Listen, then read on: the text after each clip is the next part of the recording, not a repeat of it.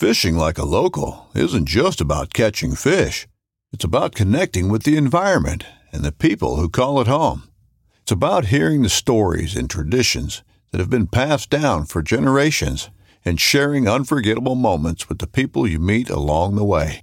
Fishing like a local is having an experience that stays with you forever. And with Fishing Booker, you can experience it too, no matter where you are. Discover your next adventure on Fishing Booker. At Midway USA, we know the AR-15 is one of the most popular rifles in modern American history. Known for its modularity and widespread use, it's often considered essential to any gun collection. The essential things you need to run an AR-15 are usually always in stock during shortages, things like magazines and 5.56 ammo. Whether you're looking to buy a new AR-15 or buy parts for your modern sporting rifle, log on and for just about everything for the outdoors, shop MidwayUSA.com.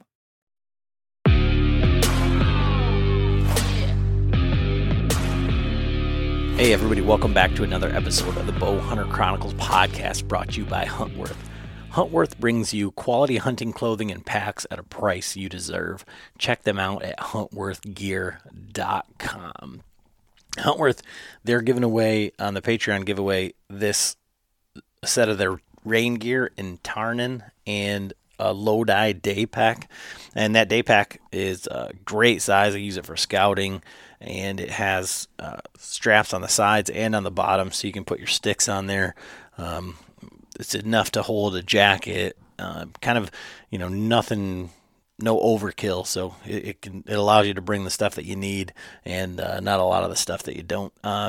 Been using it, like I say, for scouting, and it's a great little pack. But I can't be any happier with their rain gear. The price is great. But the quality, they told me that it was going to be like kind of, you can't take it to Alaska or something like that. Man, it's super high quality, nice brushed finish. Used it when we were in Ohio. It was super durable through the briars and all of that, and it kept me dry. So it's kind of like one of those outer layers you could use as a wind stopper, rain, for just if you were going to hunt in like a light rain where you wanted to be out all day and not get soaked through. It's like a perfect hunting set of rain gear, not a packable set of rain gear, but actually a functional set of rain gear. So super awesome. Great that they're giving that away. Patreons, I got to give a shout out to Jason and his sister doubled up on some turkeys. Pretty awesome to be able to do that last day of the PA season. So congrats, Jason. And Robbie's still out there trying to kill one, but you got to bring your arrows with you if you want to kill a turkey, Robbie. So just keep that in mind. We've all forgot our arrows from time to time. Also, this year we're working with Lucky Buck. So Lucky Buck, if you listen to that last podcast with Mike from Domain, he kind of went through all of the different things that they've got, the uses for each of the different grains and when to plant them. And we've got some of their perfect perennial that we're going to be planting here along with some of that other stuff from Domain. Lucky Buck, we've got their mineral up at our property in the UP. Super excited to be working with them, and they're giving away, you can choose either between the mineral or the perennial seed. So if you haven't listened to that last podcast, that Lucky Buck perfect perennial, it's got the clover, alfalfa, and some chicory in it as well. So, Mike was talking about when to plant those, kind of what they do, and it's a great mix to just get out there and get some food in for your deer herd. Frank went and got his red dot set up a couple podcasts ago. We did one with Tim Zelinka from Adjustable Red Dot, and he's about ready to shoot a turkey. Should have been out this morning, but we just got back from vacation, and he ended up driving home from Chicago on about he had about a 23-hour day between late flights and waiting around, standby, and then finally just saying, screw it, I'm gonna drive home. But he went down and saw Tim, got that red dot set up, and he's pretty pumped to red dotted turkey here this upcoming week. I think he's gonna take care of that. So we'll have some updates on that. But he's getting it all sighted in for tack, and he's gonna have that up there if you guys want to come and check out one of those red dots. And it's super intuitive, and if you're left-handed, Frank will probably let you shoot it. We might have another one up there, but you can check them out at adjustablereddot.com. And as always, we're working with Spartan Forge. Spartan Forge just came out with an incredible update. They have their Lambda, a new UAV, so a drone, like real-time, super crazy, detailed maps. And there's even different times for some of them. Now, a lot of that's around some of the bigger cities, but you can overlay different maps. So you can use the topo on top of the public. You can use the topo on top of that UAV drone footage. I say it every time, their imagery is just incredible. Along with that predictive deer movement. So right now, we're not in season. We're not really looking at, when are the deer going to be moving, but that's where their bread and butter is that, they've taken all of that collared deer studies. They've taken all of this historical data and they've plugged it into an algorithm that's military grade for troop movement and bad guy movement and said, where are these deer going to be moving on these winds in these conditions? And it tells you with like a 66% certainty of where they're going to be moving, so that we don't have to kind of waste our time in the wrong spot or second guess ourselves. And their pro staff is incredible, some extremely skilled hunters, and they're validating all of this information. So you can check them out at spartanforge.ai. And if you want to use code bowhunter, you can save 25% by using that code. That helps us out a little bit too. But all of that stuff, and they're giving away one of their yearly subscriptions through Patreon. Patreon's crowdfunding for creators. Basically, it helps us out for the day-to-day, for doing things like our cookout at TAC, for bringing Greg Glitzinger with us to TAC, and he's going to be staying with us, shooting with us. Rumor has it he's going to be up there telling his meat eater story about, check out Greg in the meat eater close calls book, that audio book, he's on there. But it allows us to do things like that. And we're looking forward to hanging out with all the Patreons, going up there, cooking out, and just kind of cutting up and being able to interact with you guys. We can't thank you enough. And that's at patreon.com/Bowhunter Chronicles. And we're giving away all of that stuff. And then Redline is giving away one of their sight packages. So they're giving away a single pin sight, a stabilizer, and one of their quivers. And if you go back to that podcast with Eric, we don't talk a lot about the Redline stuff, but they're making great gear at a low regular guy type price. Just awesome. Glad that they're able to help us out in giving away some of that stuff. We're also giving away some of the zingers. We're doing a podcast now on fletchings, but zingers are compression fit, 3D printed for guys that don't want to fletch arrows. So they fly great. Used them all year last year. Used them at the Total Archery Challenge. Finally got John to come around to say, hey, these things they actually do work. And happy to have that. You can check, like I say, you can check them out at zingers.com. This podcast we're talking about as we get into the Total Archery Challenge prep, and everybody's kind of out there shooting long range, shooting 3D, all that stuff. Durk was kind enough to come on. He sent us some fletchings. We were shooting them against Kyle's veins, kind of against everything. And just to see, if they are quieter, do they do everything that they're supposed to do? And we kind of talk about all of that in this podcast. So, guys, as always, thanks for listening. All right. Adam back with another episode of the Bowhunter Chronicles podcast. And I'm sad that John can't be here today on this one. This is right up his alley, but I think it's maybe better for the conversation. We're going to talk with Durk Stark. We're going to talk all things fletching today. He's with Flex Fletch and Silent Night, and he sent us over some of those. We fletched them up, been shooting them. I got a dozen random arrows, like I said before on one of the other podcasts, by fletching up these arrows and trying all this different stuff. Like, I've very quickly become a bow nerd all of a sudden. Like before I was like, why do you need all of this stuff? Why do you need all of these things? And it happens very, very, very quickly once you say, well, what about this? What about this? What about that? So how are you doing today, Durk? Fantastic. Thanks for inviting me on. Looking forward to the conversation. It's always good to talk to another hunter. I'm going to get rid of my old man glasses here. Looking forward to it. It's, I've been in the industry about 30 years, doing a lot of different things, and really been a hunter, and I'm not a bow tech. I'm not a tech expert at all. But I found something that worked for me a couple of years ago and ended up talking to them, and pretty soon I'm the brand manager for them. And so that's kind of how it evolved with Flex Fletch and Silent Night. Okay. So your history, so you said you've been in the industry for quite some time. Like, how did that all start? And as far as your hunting background, because one of the things that enters into it, and you say, it's nice to talk to another hunter.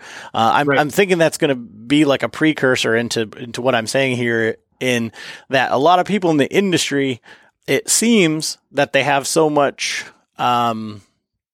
busy work during the season that they don't get to hunt, and it becomes more of a work time than a hunt time. So how did that come about with you getting into the industry and then still finding time to hunt? Right. Well, 30 years ago, I started making turkey calls out of the wing bones and doing seminars at Gander and Bass Pro. And pretty soon I was sponsored by this company and that company, and still doing seminars and, as an average pro staff. And that was the days before the internet. So being social was really being at your local shooting clubs, your archery shops, or doing seminars, and you talk to people at the seminars. And actually, I just did a video not too long ago about how to be social on social, because so much of social media these days is about look at me, look at me, look at me, instead of back and forth interaction and actually talking about things. But that's how I got started 30 years ago, was making my own calls, doing seminars, and pretty soon we launched commando game calls. I got involved with strut and red energy shots. I got involved with Tacticam, flying arrow archery. I actually brand manager for several different brands and product development. So that's kind of where it is now. Again, I've always been a hunter. I started bow hunting at the age of 8 because I was trying to spear fish. My grandpa said, you know what, you better have one of these bows because you can shoot it out farther. And 99% of my hunting experience has been with a bow. And you can see behind me, I'm shooting recurves, or I've shooting compounds over on that wall. I live and breathe that. I have a hunting ranch out in South Dakota as well. It's archery only. And that's how I get into it. Never been to a guide and outfitter, but now I'm a guide and outfitter as well. But it's just about being a hunter. And that's kind of how I got into Silent Night and Flex Fletch, because there's so many different veins out there and doing the industry. And a couple of years ago, I ran into Flex Fletch at the ATA show, and I started talking to this company. I'm like, you're from Minnesota? Really? Where in Minnesota are you from? And they said, well, White Bear Lake. And I'm like, well, that's about 2 hours away from me. And I've been doing this a long time and never heard of you. And they said, well, we've been in the archery industry since 1970. They were the first vane company that was a non-feathered vane in 1970, originally started by a 3M engineer. And I was like, whoa, where's this coming from? And really found out that their background has really been on the target side of things. In fact, the best target archers in the world use our vanes for vanes only. They're not getting high dollar endorsements. They just want to shoot our vanes because of performance. And so I was like, well, it's just a piece of plastic, right? And what I've learned about this is that that's what most hunters think. And that's what most archers think, is just a piece of plastic. But how these are made, it's not about the shape. everyone thinks, well, this has a shield cut or this is a 2-inch or 3-inch. It's really not about the shape that I found. It's about what the material is made out of. Most veins are made out of, they're extruded like a tube of toothpaste out. And if you look at them, they're really thick consistency, but it's just melted plastic pellets.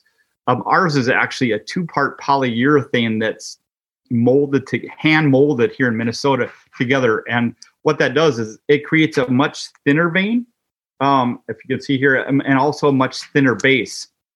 And not only is the shape aerodynamic, like a wing of a plane, but when you take these veins and you bury them as a bow hunter, as an average guy like me, you're shooting at a hay bale or a cardboard box and you bury your veins in that thing, or an old foam target that's 3 years old, right? And you bury them and you take it out and the veins usually come crumpled up and they're shot. Where these veins, within about 10 to 20 minutes, they actually come back to shape on their own. And that's the difference of what they're made with versus just the shape. So I guess when you were in talks with this company, like from the outset, how does a company stay afloat, or how does it exist when nobody knows they exist?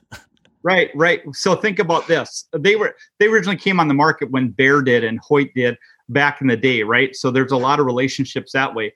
But when you look at archers across the world, there are more target archers in the world than are there bow hunters. There are more, our market of archery in the U.S. is so tiny. And then you think about the number of bow hunters, that's even tinier yet than the target archers. There are more target archers here in the U.S. than there are bow hunters. It's just what it is. And so we think the hunting industry is so big, but in reality, it's so small in the piece of pie. And literally 90% of FlexFletch products are sold all over the world. And so that's how they've made it. But they realized, and with me being involved in the hunting industry, that they missed out on the whole hunting side of things. And that's where we've kind of refired up with that. The biggest thing that we looked at is a couple of years ago, the Silent Night came out, and it was originally designed as a crossbow vein, because crossbows were getting faster and faster than compounds, and they were having clearance issues, and they couldn't handle the speeds. And so actually we've got several large crossbow manufacturers, some of the major ones right now, that we are going to be making veins for this next year, because again, it's about those partnerships in the hunting industry. And so that's kind of where it came about. And so we're trying to focus more on the hunting side, with the Silent Night really being our hunting vein. The SK2 is a 2-inch. I should have it around here. I don't know if I sent you any of those or not, but that has really become the vein of choice for 3D archers. Chris Perkins, top dog in the ASA, and a lot of the Matthews shooters are shooting that SK2 2-inch because of FOC compared to, I won't say any other vein companies, but other ones that are thicker, a little bit noisier, and stuff like that, and don't also have all the funky color options that FlexFletch does. So from a hunting standpoint, and you kind of touched on it a little bit there with the weight, right? And I don't know whether, I mean, we could talk about we're giving away a gear head bow, right? So a gear head bow. I don't know, maybe like a grizzly stick arrow, or I'm trying to think of like outside of the box things. Like, people do not like change or different or whatever. So now you've got these veins. You're trying to I don't want to say like break into the hunting in the hunter, but now you've got them, and they're much thinner. They're made of a different material. Everything now, I guess, new or right. Those types of things we think of as like cheap Chinese wish version of something that exists already. Right.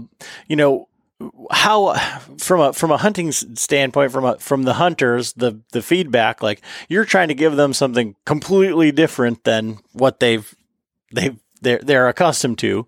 Well, how are you addressing that side of it? Right. So I guess there's three words that I just have. So I'm just going to tell you some of the shooters that shoot them. Headhunters TV, Ralph and Vicky, Archer's Choice, Joel Maxfield, Brad Rux from Deer Hunting, now Steve Greenwood from Victory Archery, and actually the president of Easton and Tyson Yates over at Easton. All are shooting our veins. And the thing that we have heard from feedback, and so I'm just using these words, is quieter, faster, and tougher. So to me, as a bow hunter, that sounds like anything you want to emulate as a bow hunter. You're quieter, and that quiet is, they did some original things and said 50% quieter. Well, I'm just going to tell you that it's not 50% quieter that you and I would hear. It was testing done in a sound chamber, and some scientific measurements that showed it 50% quieter than the standard 2-inch. And I won't say the vane company, but it was head to head against that vane. And it was 50% quieter in the scientific measurements that they did. What I've done is I've tested it using a decibel meter, and I've shown it to be anywhere from 5 to 15 decibels quieter than most vanes on the market. Knives, machetes, saws, and shears, multi-tools, shovels, swords, axes, spears, hatchets, and tomahawks. If it cuts, snips, slices, or chops, Midway USA has it. Find great gift ideas in our huge selection of pocket knives and other everyday carry folding knives. Make a statement or create a family legacy with one of our top-of-the-line hunting knives. We've got a great selection of manual and electric sharpeners, too. For just about everything for the outdoors, check out MidwayUSA.com. 2-inch or 3-inch. And that difference doesn't seem like it's a big deal, but in the app that I use to do that, it basically gives a rating, basically. So does it sound like the rustling of leaves, or is it inaudible, right? And so that difference might not be that much in decibels, 5 to 15 decibels. But if it's the difference between being inaudible to the human ear or sounding like rustling leaves, it's quieter, right? And then faster, what we found is that because these veins are thinner, it's a smoother texture on it, that I've actually shown that this 3-inch is faster than some of the standard 2-inch veins on the market. And so that's an interesting thing. And if you watch some of the slow motion, you'll kind of see some of that, why it is that way. But it's about the aerodynamics of it, as well as the material is thinner, so it's less drag on it, less resistance, so it's faster.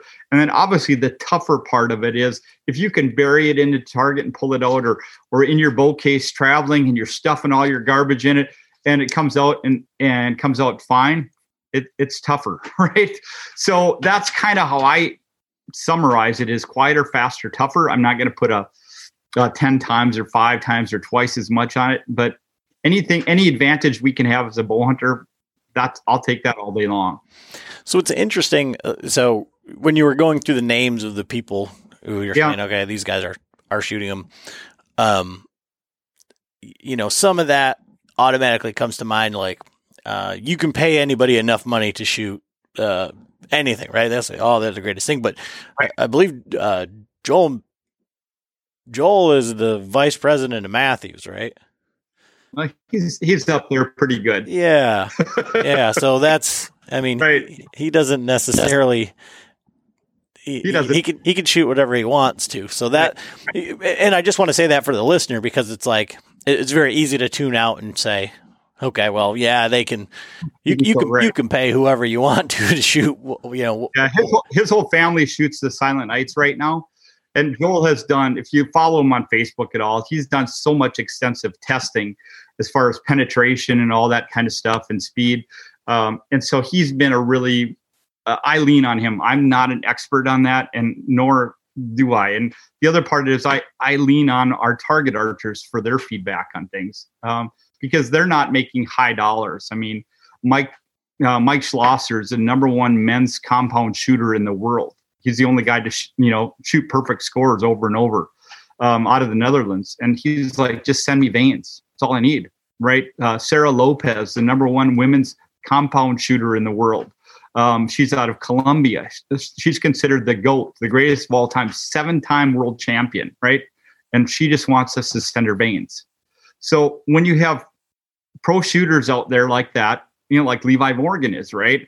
Or some of those other ones that they're getting high dollar amounts from companies to do that, where these archers just say, you know what, this is what works for me. I've been paid by other ones and I want to come back because of consistency, durability. They hate to fletch their arrows. So they want something that's durable. So that's why I'm learning from those people. I mean, they're the best in the world. So we talked about this a little bit before we started here. For me being like the novice arrow guy, and one of the things is about that fletching arrow. So a lot of people really like it.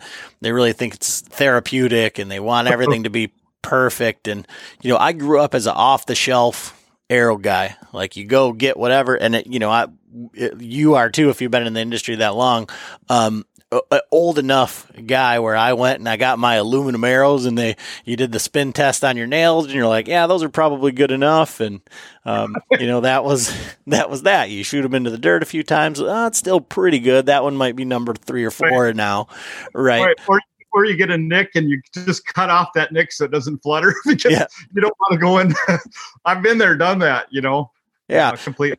So, with, you say, I'm not going to use other ones, but like for me, like, the AAE ones where you have to use their specific pen, their primer pen, like all this stuff, you guys are using, you had said different materials, different polymer. How does that end up when you're fletching arrows? Is it still that same arduous process with proprietary glues and whatnot?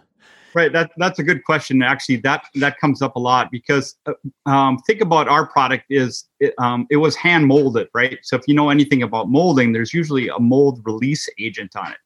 And for years, we really suggested that you scrub the base of the vein with acetone to remove any mold release because of adhesion issues, right?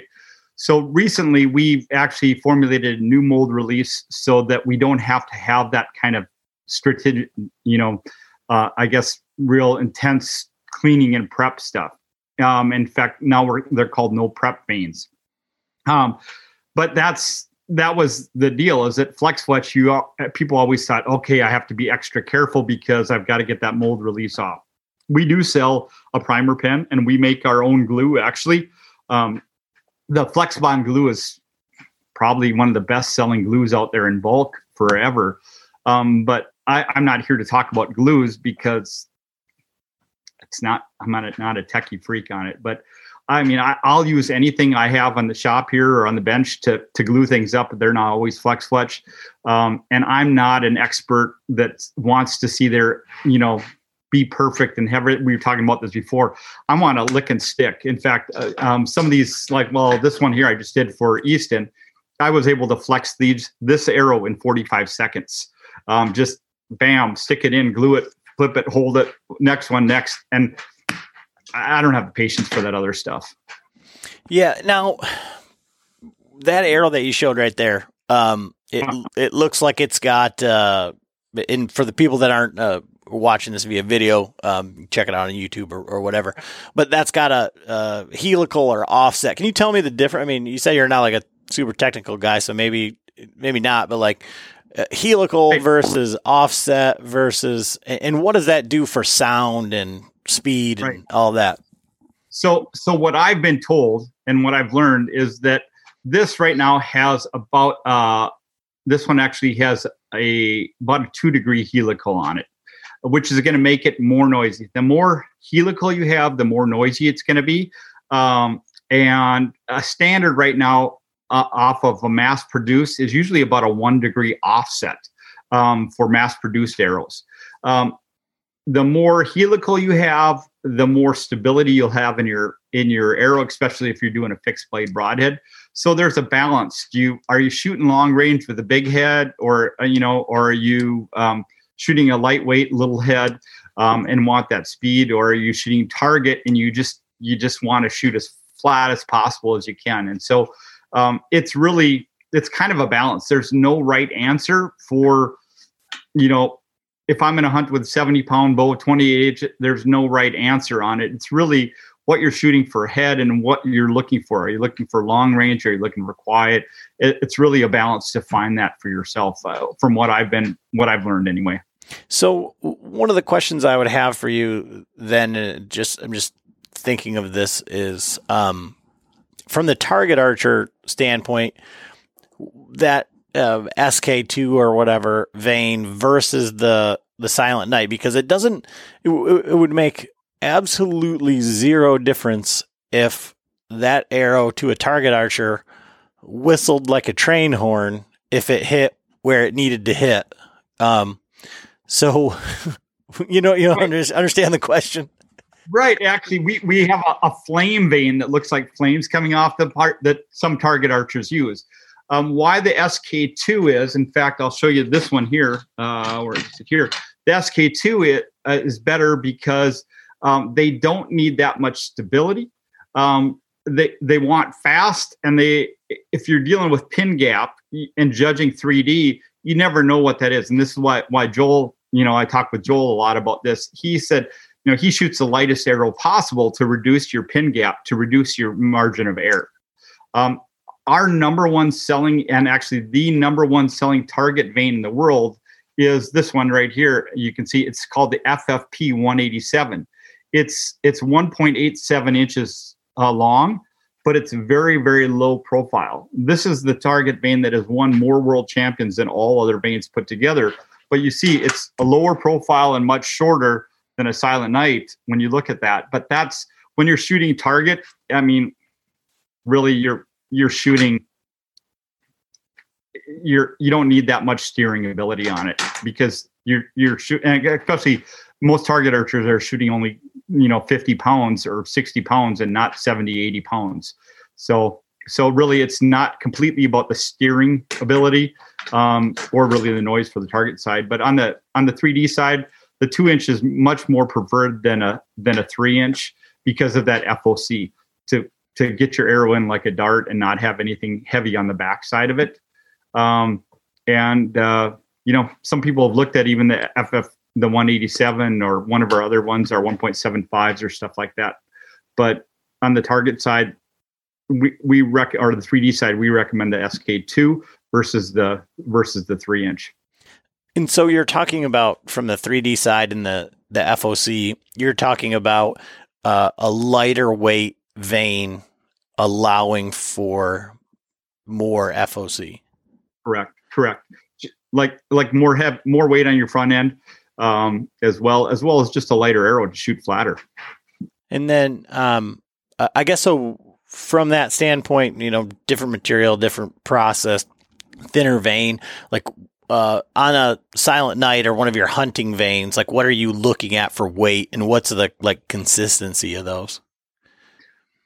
As far as the consistency from vein to vein? Yeah, like grain weight, and then do you have a normal standard deviation? Yeah, our grain weight is less than one to 2 grains difference, if that. Because of our inspection process is a big thing. I mean, each one is hand inspected for quality of it.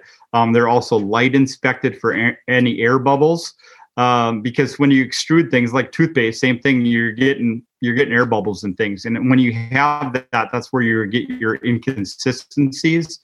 And ours are, they're actually touched 3 or 4 different times from the time they're produced to the time that they're packaged. So there's a great thing about consistency, and that's why our target archers really like that. The consistency is rock solid. But what do they weigh versus a regular vein? You know what? I'm not smart enough to know it off the top of my head. I apologize for that. Our weights are actually on our website. In fact, let me pull it up here so I can see it here. But if you go to flexfletch.com and you actually click on each vein individually, you're going to see a breakdown as well on the vein as far as what they weigh and what they're used for. So like the Silent Night right now, I have to put my glasses on here, 6.8 grains for a 3-inch, okay. Right? Yeah. And so And there's a little chart underneath it to actually show what they're best used for. Compound, fixed blade, compound mechanical, crossbow, outdoor, indoor. Each vein has been rated that way, so you can kind of see and make choices of that. But if someone has questions, they can contact me, and if I'm not sure, I grab one of our pro archers and say, hey, what do you guys recommend? So I get firsthand feedback back to you from our professional archers. Okay.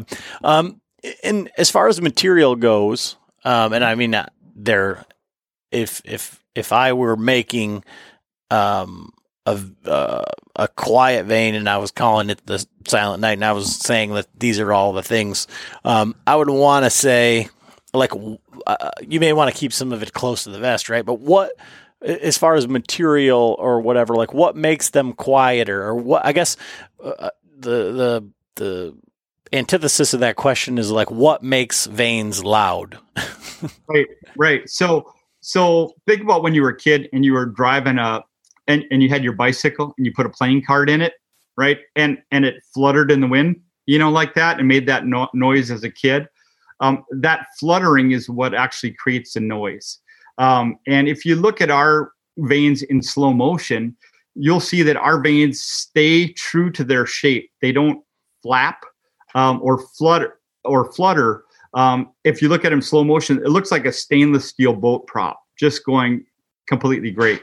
But if you have veins that aren't consistent, that have air bubbles in them, or straight up that don't have that same chemical properties as ours, and you watch it in slow motion, and we have it on our Facebook page and our Instagram as well, they look like chicken, broken chicken wing, or a duck that you shot in with kind of a flop in it. The veins don't have that consistency like a steel stainless prop, and that's why boating guys use stainless steel versus aluminum, because that stainless steel stays stronger, tougher, and keeps that rotation as more efficient. And that's what ours do. And you can see it in video here. If you watch the video, if you took another vein company, you did this, and you bent that vein over and you pulled it back, ours come back really slow to shape. Anything else snaps and you get that flutter. And that's what's creating that noise. Okay. And for someone who never handled these veins, they're almost slippery, and again, it goes back to that it's a resin, and instead of just extruded plastic, and so it is slippery. The actual trademark name for the resin is Slick Draw, right? So yeah, again, back to that, like out of the box, or you're giving people something that you're like, well, these would never work, right, type, because I think that's what everything is you're just quick to look at them and go, yeah, that's different. I don't like different. I don't like change. And I mean, I've got a ton of them here where, you've got some of these AAE Max that actually have like, ribs in them, and then, like the Blazers are rough, it's just a crazy thing to think about. And when everybody says, and if you are following along, like the DCA veins, Kyle's got his list that says these are the ones that are quieter or whatever, and these are the ones that are more preferred. And those the AAE Hunter veins are always up there, but they have like more. I guess, of like rough, they have more texture on them. So I was just curious as to like what makes them loud and what makes them quieter, I guess, outside of that. I mean, Blazer veins are like some of the loudest ones. They're short and tall. Right. I guess they're not very long and they're tall. Yeah. It's not the shape so much. I would just do that snap test. When you grab an arrow and you bend over the vein and bring it back. If it snaps back, I mean, people talk about stiffness, right? Well, if it snaps back, it's going to make a noise. But if it goes back real slow, think about like a closure on your cabinets, right? If you have that soft close, you're not going to get that loud bang. And that's exactly what it is that resin creates that property that has that slow memory ring back to it instead of a snap. And I can't say specifically about some of the other brands. I won't talk specifically about against another brand, but having ribs in or extra thickness in that helps create that rigidity, so it won't maybe snap back as much, or it creates more. Well, I think about it as building. If you have to have extra reinforcements in something, it doesn't have the stability or the strength that something else does. So, and this is just something you may not know the answer. It's just kind of like a talking point. Bull hunter, right? Well, when we're talking about this, and you're talking about like snapping back, thickness, that quick to recover versus slow to recover.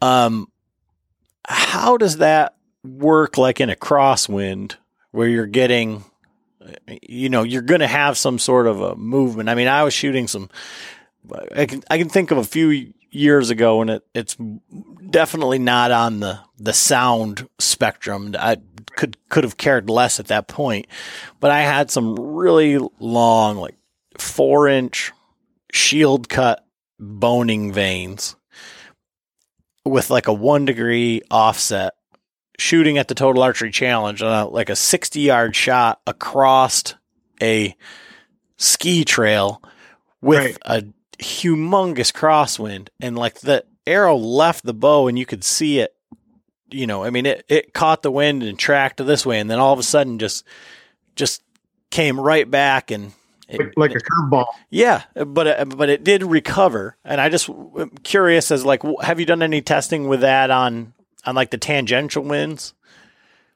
I haven't personally, so I'm not gonna answer or respond to that because I don't want to throw BS out there. I do know that some of the things that I've heard talking to the engineers or other people that are shooting our products out 70, 80 yards, that they're not seeing that drag and that drift. One is because we're a little bit lower profile than some of the standard veins out there. So that helps out with the Silent Night, as well as with having less drag on it. That crosswind is, if you have something that has more drag on it, it's going to slow it down. And that wind is going to have more effect on it. So that's all I can personally answer to you on it. And I'm like I said, I'm not the engineer to give you that hardcore detail, or I'm not Ranch Fairy to come up with some stats on it and stuff. So it's just me as a bow hunter, and what I've heard from other professionals is what I'm going to give you on that. Well, that's one of the interesting things too, is like when you talk about being a bow hunter, we with the, and I guess you in the industry and in the hunting space for so long, and even talking about doing the social media stuff and whatever, is that I think we like fixate on a lot of things that don't really matter. I mean, you think about when you started bow hunting, or when you were shooting bows at 8, or the first deer that you killed, like that setup today, if you were to put it on your decibel meter, and then you were to shoot it through a chrono, or you were to like put it on like a frame rate camera and watch like what actually that bow looked like when it went off, and what the arrow flight looked like, and if we paper tuned it, it might have a 6-inch tear, but at the end of the day, it killed the animal. And I've got my first arrow up there. It's an Easton Game Getter up there with a 3-inch or 4-inch fletching off the shelf, right? Yep. So it's still there. And I guess we can always get into this more detail of things, and that's why I'm not going to be when we're talking here, I'm not going to be as scientific about it. I'm not a Ranch Fairy guru on it. I'm just an average guy that is working in this industry and learning things, and that's why I just said why I like shooting the Silent Night is 3 things. It's faster, and I can measure that. It's quieter, and I can measure that. And a 3-inch versus a 2-inch for broadheads is going to be more accurate, as well as obviously it's tough. and I've tested it out, and I've got the feedback from other people that, man, it's been buried or whatever. Or I can hunt, up here in Minnesota as well as you in Michigan. New Year's Eve, Christmas Eve, I was out hunting and it was 25 below, right? And I've heard stories from other people shooting other veins that cold weather, they shoot and their veins snap. And our product works fantastic in hot or cold weather extremes. Yeah, and like I say, all of this minutia is a bit much at times, and I said it, I think, on the last podcast or whatever, but you get this, paralysis by analysis, and you try and think,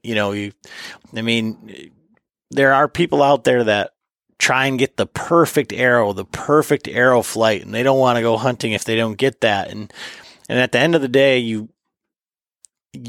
for most people, and especially, with the recurves and stuff, and I've got a long bow.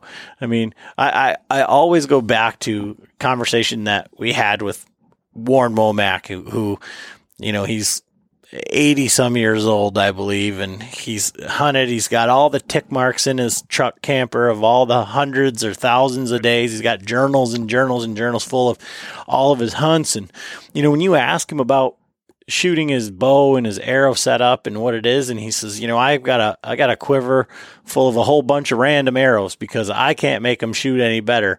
And, the guy's a killer, right? And right. But he's shooting a stick bow, and so there's a little bit different. The distances he's shooting are less, but at the end of the day, you're looking for an efficient kill at the as close as you can get them, basically. And when we're talking about, I come from a pharmacy background, and so it's clinically significant or statistically significant, like you were talking about with the arrow sound, right? So whether you can hear it or not, if you're statistically, 50, if your arrows, if you were able to shoot 50% more accurately with the Silent Night vanes, but that put you 1/8 of an inch closer to your nearest competitor at 5 yards or 10 yards or whatever. Like, it does't matter whether if you were shooting a bear shaft or whatever. Does it make you but are those the numbers? Yeah, 100%. But does it really matter at the end of the day? Not at all, as far as that's concerned. Now, when we talk about sound, if it's something that the deer can hear, which right. I think with the blazer vane, and there's been millions of deer that have been killed with a blazer vane, right? But I do. But how many bad hits have happened from that? How many deer of a lifetime have jumped the string or ducked an arrow or did that? You keep saying that Ranch Fairy did that tuck and roll and you shoot him in the shoulder. That maybe you could avoid that with something that was quote unquote clinically significant versus statistically significant. Now that would be something that in practice would be, greatly improved, right? And I think we also have this thing that if as a bow hunter, if you're more confident in your equipment, that you don't have to worry about things. I think that's a big thing. I mean, I had a deer in Wisconsin that we filmed on camera that at 40 yards, it was going one way. And when I shot it, it had flipped around and went the other way and stuff. So, anything to help make you more confident, I think is a big deal. Yeah, 100%. That's we as bow hunters, right? We talk about getting close and finding that big animal and doing these things. And one of the things that one of the big arguments, right, is scent control. Right. So scent control. How well can a deer smell you? How much does it matter? And we've got, and maybe being from that area that you're from, you're familiar with the Dan Infault and him, and you got John Eberhard on the other side, who's scent locked, doesn't eat onions, doesn't drink coffee during the season, all of these things. And these two guys basically hunt very, very similar in where they hunt and how they hunt and their approaches to it. But they would, up until recently, they probably didn't even want to be in a room together because of the scent control thing. But I think from that standpoint, I think the scent control thing is what makes John so confident. And I think John probably doesn't give himself enough credit as being a great hunter because he thinks that it's the scent lock that's helping him. Right.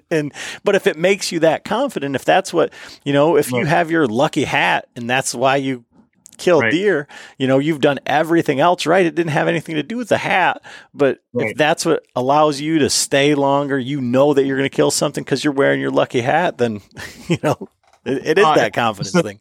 That's like the same thing with bows. I mean, the bows these days are so phenomenal that, I shoot, 6 different kinds of bows here, because if I'm shooting and practicing, it's consistent. So I'm not going to say one thing is better than the other, but whatever I feel most comfortable with. I do know that with the testing I've done and seen is that the properties that I like about the Silent Night are that I've seen and I've tested myself and I've put out the data on, and it may not be that significantly much, but if I know that it's quieter and faster and tougher, I like it.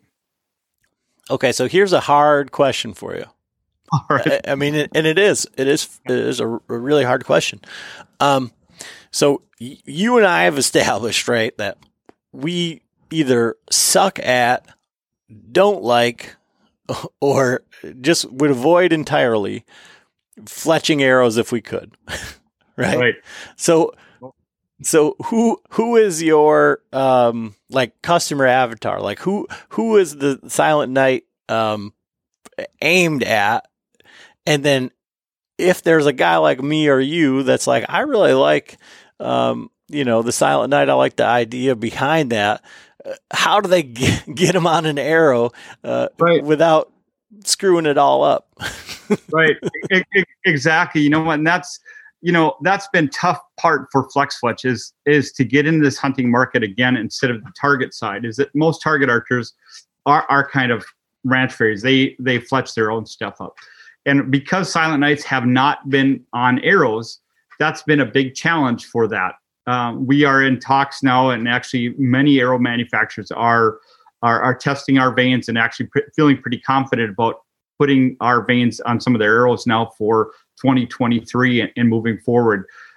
So that part, for the average guy, when you come into a shop, you see what's on arrows in shops. So that was our number one priority, was that. If you are an average guy and don't see those arrows in the shop right now, you can take them into your shop and they'll fletch them for you, the Silent Nights. You can buy them at Lancaster. You can buy them on our website, and more dealers are picking them up now to do that. But I hate to fletch because we were talking about that. It's the Bitzenberger or whatever else you want to use. I found a jig that I really like, that Goat Tough one. That's just really, I can fletch that arrow in 45 seconds because it's not about getting that exact alignment, all that stuff. But that's what I would suggest is if you're out there, you can order them online. You can take them into your local archery shop or ask your archery shop about that, about getting them on.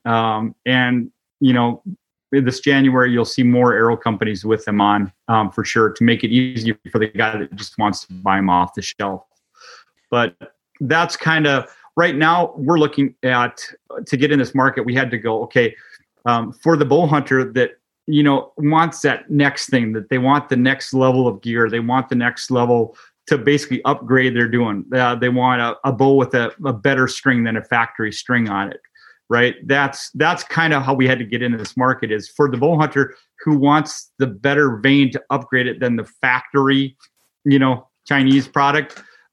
This is where we're at, is that's kind of how we're starting it in this market anyway.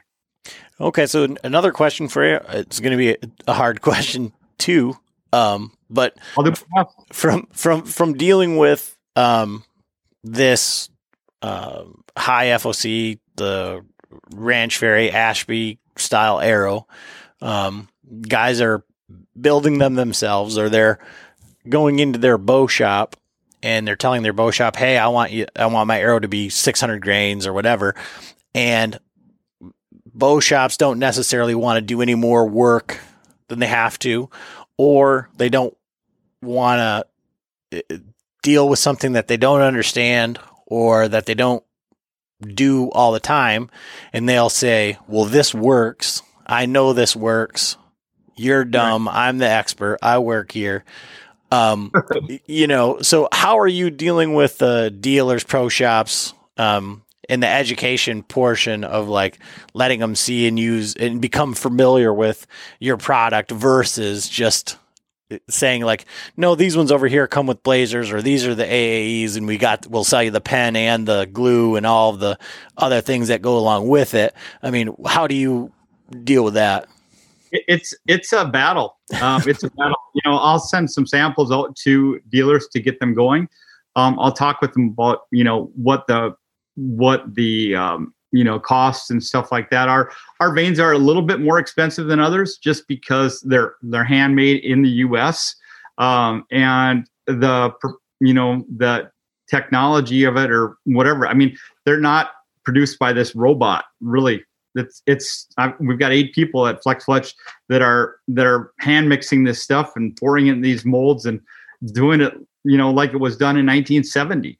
And so there is some cost to that. But what we're finding from people that use it is that they're willing to pay for that quality and that performance. And I guess that's kind of, you can either buy a Geo Metro or you can buy a brand new top state of the art pickup, And so it's really what you're at. I'm not going to shove something down someone's throat, but it's, if you want that quality and made in the US, there you go. Yeah. I mean, but the thought is that if I'm a regular guy and I hear the podcast and I'm like, yeah, I'd like to try those. And then you don't like to, like, well, they said on the podcast, just bring them in and your local shop will do it. And they'll be like, what is this crap? Like, why are you bringing me something, they don't know anything about it. And that's what's happened to guys when they go to shops and they say, I want a 600 grain arrow. They get laughed right out of there and say, we don't do that here or whatever. It's a hard deal for sure. That's why we wanted to get them onto arrows for dealers so they could see them on the arrows for that credibility side. But it's just, where we're at on it. I guess the thing that if someone does get some Silent Nights and they go into shop, they could mention Flex Fletch, because most dealers are going to know Flex Fletch because they've been a premier vane company for 50 years. Okay, yeah, I'm just curious. Like, say from a standpoint of a regular guy on the trying to this again. People don't like change, and then as soon as you try to implement something like that, so I don't know if you got too much more that you want to go into. We always ask at the end, what's the bow that you're shooting? Like, so what's your bow set up right now? Well, I'm friends with Joel Maxfield and Skip Peterson from Gearhead, and they both hunt out at my ranch. So I shoot a Gearhead and a Matthews, and then when I'm not shooting that, I shoot a recurve as well. So there's features of both that I like, and that's. Again, I think this industry is too small to be knocking down anyone else, and it's all about relationships. And so that's why I've appreciated this industry for 30 years. Okay, so which ones? Which math? My co-host, he probably won't listen to this, so I'll just. I shoot the VX3, No, the VXR, I'm sorry. See, I'm not that techie with junk. And the T30 from Gearhead. And, one is really smooth, and the other one I really like because of the lightweight and the portability factor. So, depending on my situation, I'm going to use different ones in different situations. Okay. So my co-host is pretty bougie. He's so fancy. I just went and picked up, the V3X 33 for him, and he's had 3 new bows in 3 years. Like, he doesn't need another bow. So what are you using for components? So your like the rests in your sights. I've had relationships with many different people, so I use whatever comes out there, and who friends of me are, who I have as friends. So I've got black gold components. I use QAD rest on one. I use Axion Archery, actually a rest on another one that I really like, that Pulse. I've got tight spot quivers, or I've got another quiver called it's actually here, called the Aerolock quiver from Canada, and it's got this cool thing that protects your arrows, and it's got a plunger system to hold them in. So I like to use a lot of different components. So I'm just not going to jump into choosing one or the other, because every situation is different for me, and I've got the luxury to be able to switch things around depending on the situation. Sure. That gearhead, what model is it? Do you know? Is it the? It's the T30. T30. Okay. So yeah, we're giving away a T28. How'd you land on the 30 inch? Because 30 inch is a strange one in a gearhead, right? Because gearhead is a strange bow to begin with. And I've shot a T24 for a long time. And actually Skip sent me out this T30. I wanted a little bit longer bow for some longer range stuff. And that's how I ended up at that. Okay. Because I do 24 for in the ground behind the tree stand. Yeah. Because at 30 inches, you could get any bow at a 30 inch bow, but you can't, very few 24 inch bows. Right. So, yeah. And then what arrows do you have the Silent Nights on, and then broadheads do you shoot? Because I'm doing testing and stuff with different arrow manufacturers, I shoot Aerotex, I shoot Sirius, obviously a lot of Eastons, I shoot. So, and broadheads, I shoot Zeus, or I shoot VIP, or, just different situations and different scenarios. And it's all about relationships with the different people in the industry.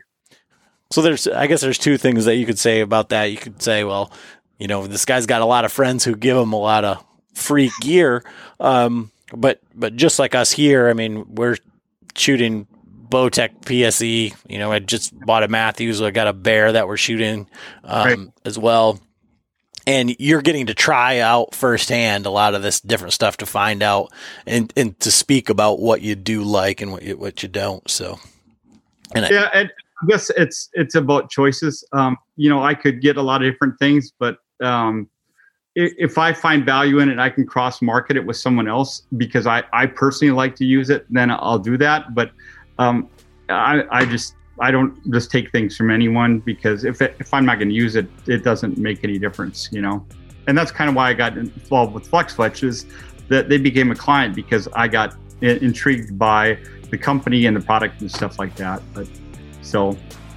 But I really appreciate, Adam, you taking the time to visit with me and stuff like that, and the opportunity. And if people have questions, they can message us at FlexFletch or Silent Night, or me personally, and I'll love to answer anything. And if I don't know, you know what, I will find someone who does to get an answer for you.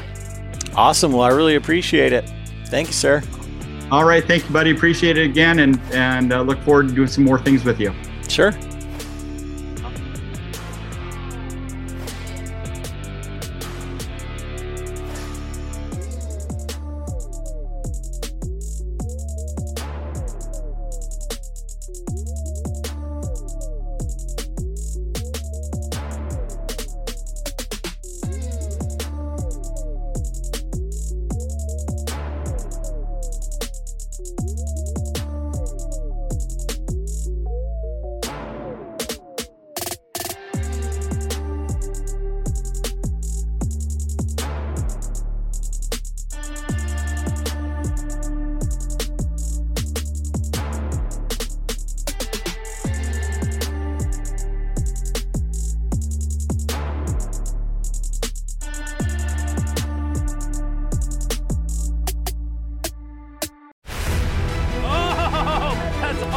Don't miss Thursdays with Saltwater Experience, brought to you by Golden Boat Lifts, every Thursday night from 7 to 10 p.m. Eastern on Waypoint TV, the destination for outdoor entertainment.